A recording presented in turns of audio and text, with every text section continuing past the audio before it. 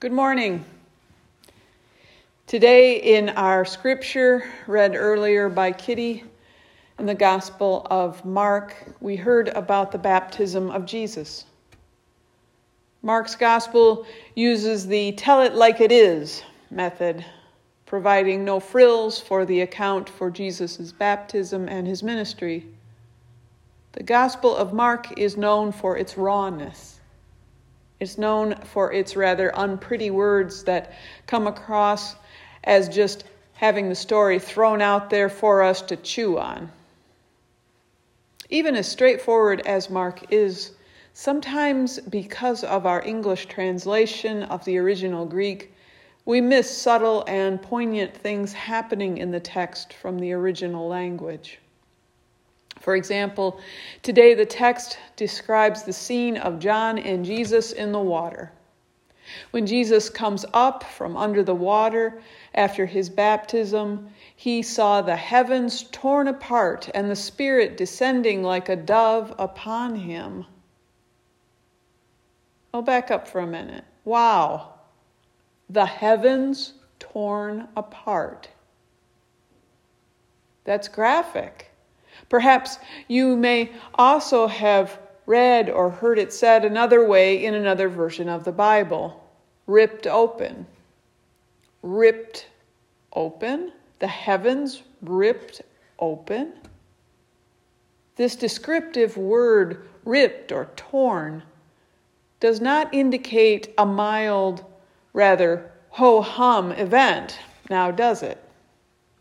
Ripped or torn is a dramatic and even violent happening.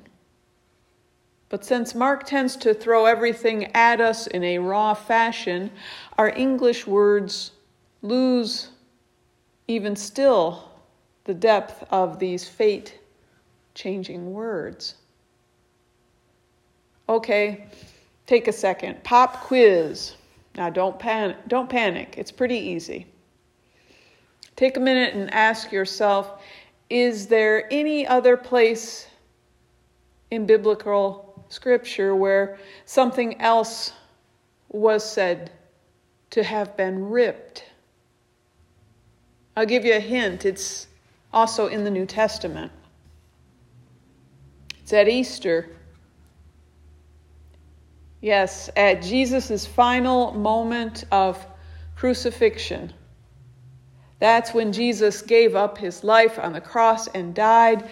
And at that very moment, we are told the temple curtain ripped apart. The temple curtain ripped apart. This biblical image isn't very subtle. Mark tends to use a sledgehammer image to point to a defining moment. The temple curtain tearing, ripping apart indicates that there has been a drastic change in the world due to the choice made to crucify Jesus. This tearing apart in Mark was not just metaphorical. It had physical significance as well.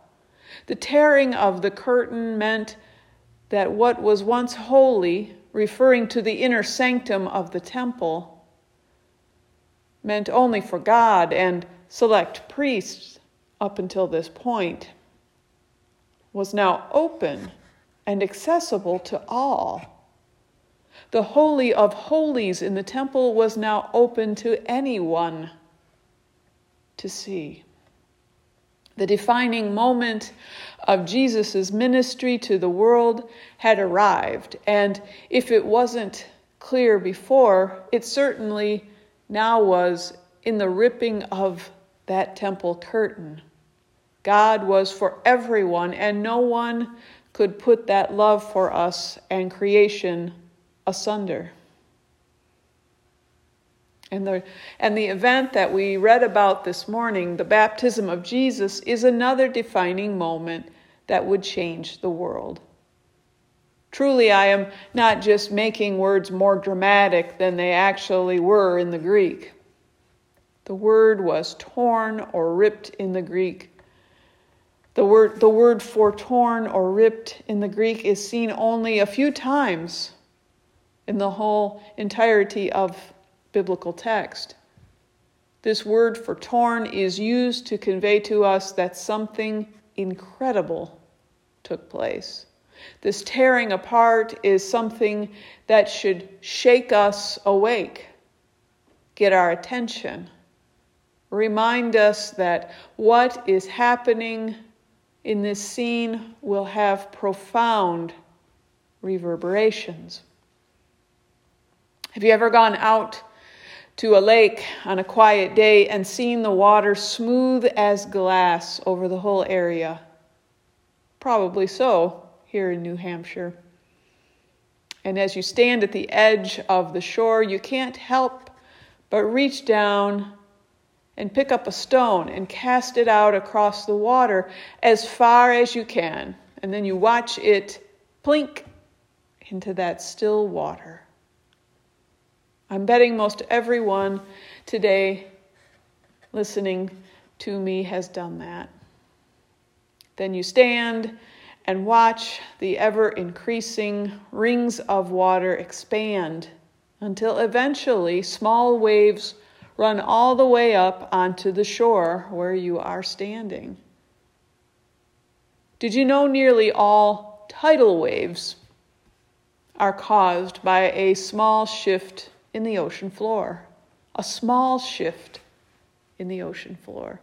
The reason scientists monitor the seismic activity of the ocean floor is that the energy transferred in a tiny event will multiply quickly into bigger and bigger waves as they near the next continent, until they are enormous and rush over the land, causing catastrophic change. And that's not how we think about the baptism of Jesus, though, is it? We seem to always focus on the serenity of it all. We envision a gentleness of the water and calmness of the whole event. I know when I envision this scene from Mark of John baptizing Jesus, I see Jesus gently wading out into the calm water and John holding him and smiling. The water around Jesus glistening clear as it covers him. Coming up out of the water, a beam of sunlight breaks through the beautiful white clouds to reveal the blue sky, and sunlight shines down on Jesus, who is now glistening golden. You may even picture a real white dove fluttering down to rest on Jesus, as the voice of gentle love speaks the comforting, reassuring words, "This is my Son, the Beloved, with whom I am well pleased." That's the way most all the pictures look, depicted throughout the centuries of Jesus being baptized, right? It's also pretty much the way that we approach the baptisms that we celebrate. We have warm water with smiles and joy. The air is filled with peace and fellowship. There is no sense of ripping or tearing or anything else violent happening. This defining moment of baptism happens gently here in our congregation. Although we may imagine the scene of Jesus' baptism as serene, the fact of the matter is that what he did from that moment created reverberations across the whole world, just like throwing that rock far off in the still water. His small splash in the pool of water with John would become huge waves in the world. So big it would rip wide open everything people knew and understood about God and worship. Jesus' baptism would set his ministry in motion. His ministry was to the least and the lost, the broken and the orphaned, and it would be so big, have such an impact, would spread like wildfire. It would be so big that eventually it would cause just plain old people like us to crucify him in order to try to make the huge waves of change stop. See, church going in those days, and unfortunately too often now, tends to be for the privileged. It was for those who at the time were able to pay for the proper sacrifice to get the blessings at the temple. Entering the temple was for the ones who were clean and clear of any problems, whether that be bodily or mentally. It was for those who looked nice, smelled nice, talked nice, had houses or decent places to stay. You get the point. Jesus claimed his ministry that day in the water with John. That was Jesus' defining moment to begin fulfilling what God had called him to do. And John the Baptist, too, had his defining moment of his ministry preaching the gospel of repentance, of hopeful change. John's message pointed to Jesus' ministry. John, radical beyond what we realize, tried to pave the way for this tumultuous Jesus and his tidal wave in the world. Both had gone out serving plain old people and going to places where no one wanted to go. And doing that is what made them radical in their culture. And it's what eventually got each of them killed. We should note, Jesus' ministry didn't start in the temple. Jesus went outside to seek out John, who was offering healing and repentance to all people out in the world. And we have been called this day to follow Jesus' example. We have been called to follow his teachings, and that means that we too will have to walk the walk out there, to walk the walk, as John Wayne would put it. And the reason you called me to serve you in this pastoral role at this time in the life of Canterbury United Community Church is to walk with you. We are to walk together in Christ, and our mission is out in the community, out in the world. And our ministry is to the least, the lost, the lonely, and the outcast. Following Jesus' lead, we are called to serve all those who need help with no restrictions. You see, the curtain is ripped open. The temple for us, the ministry of the church, is for all people. The heavens have been ripped open, and our ministry is for the uplifting of all creation. God has made God's self accessible, revealed to all. We are the body, hands, and feet of Christ to the world.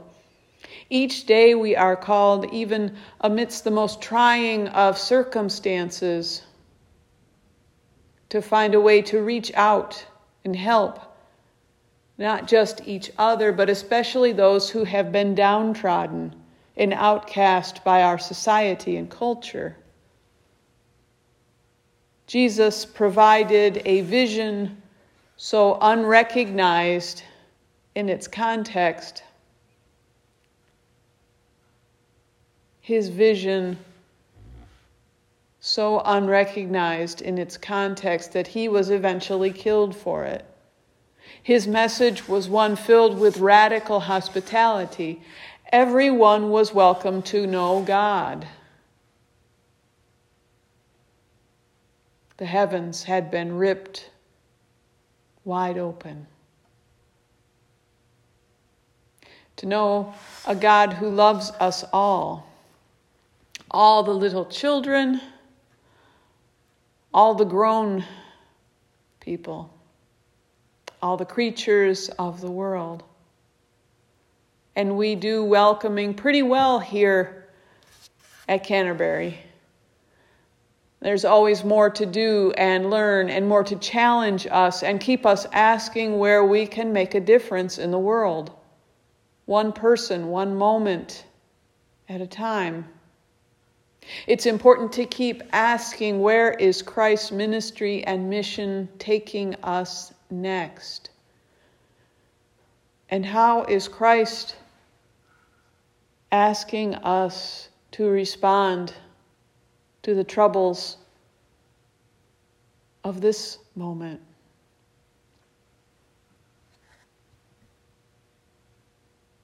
As we continue to strive in our ministries and missions, we shouldn't be surprised that it will push us against the boundaries of current culture.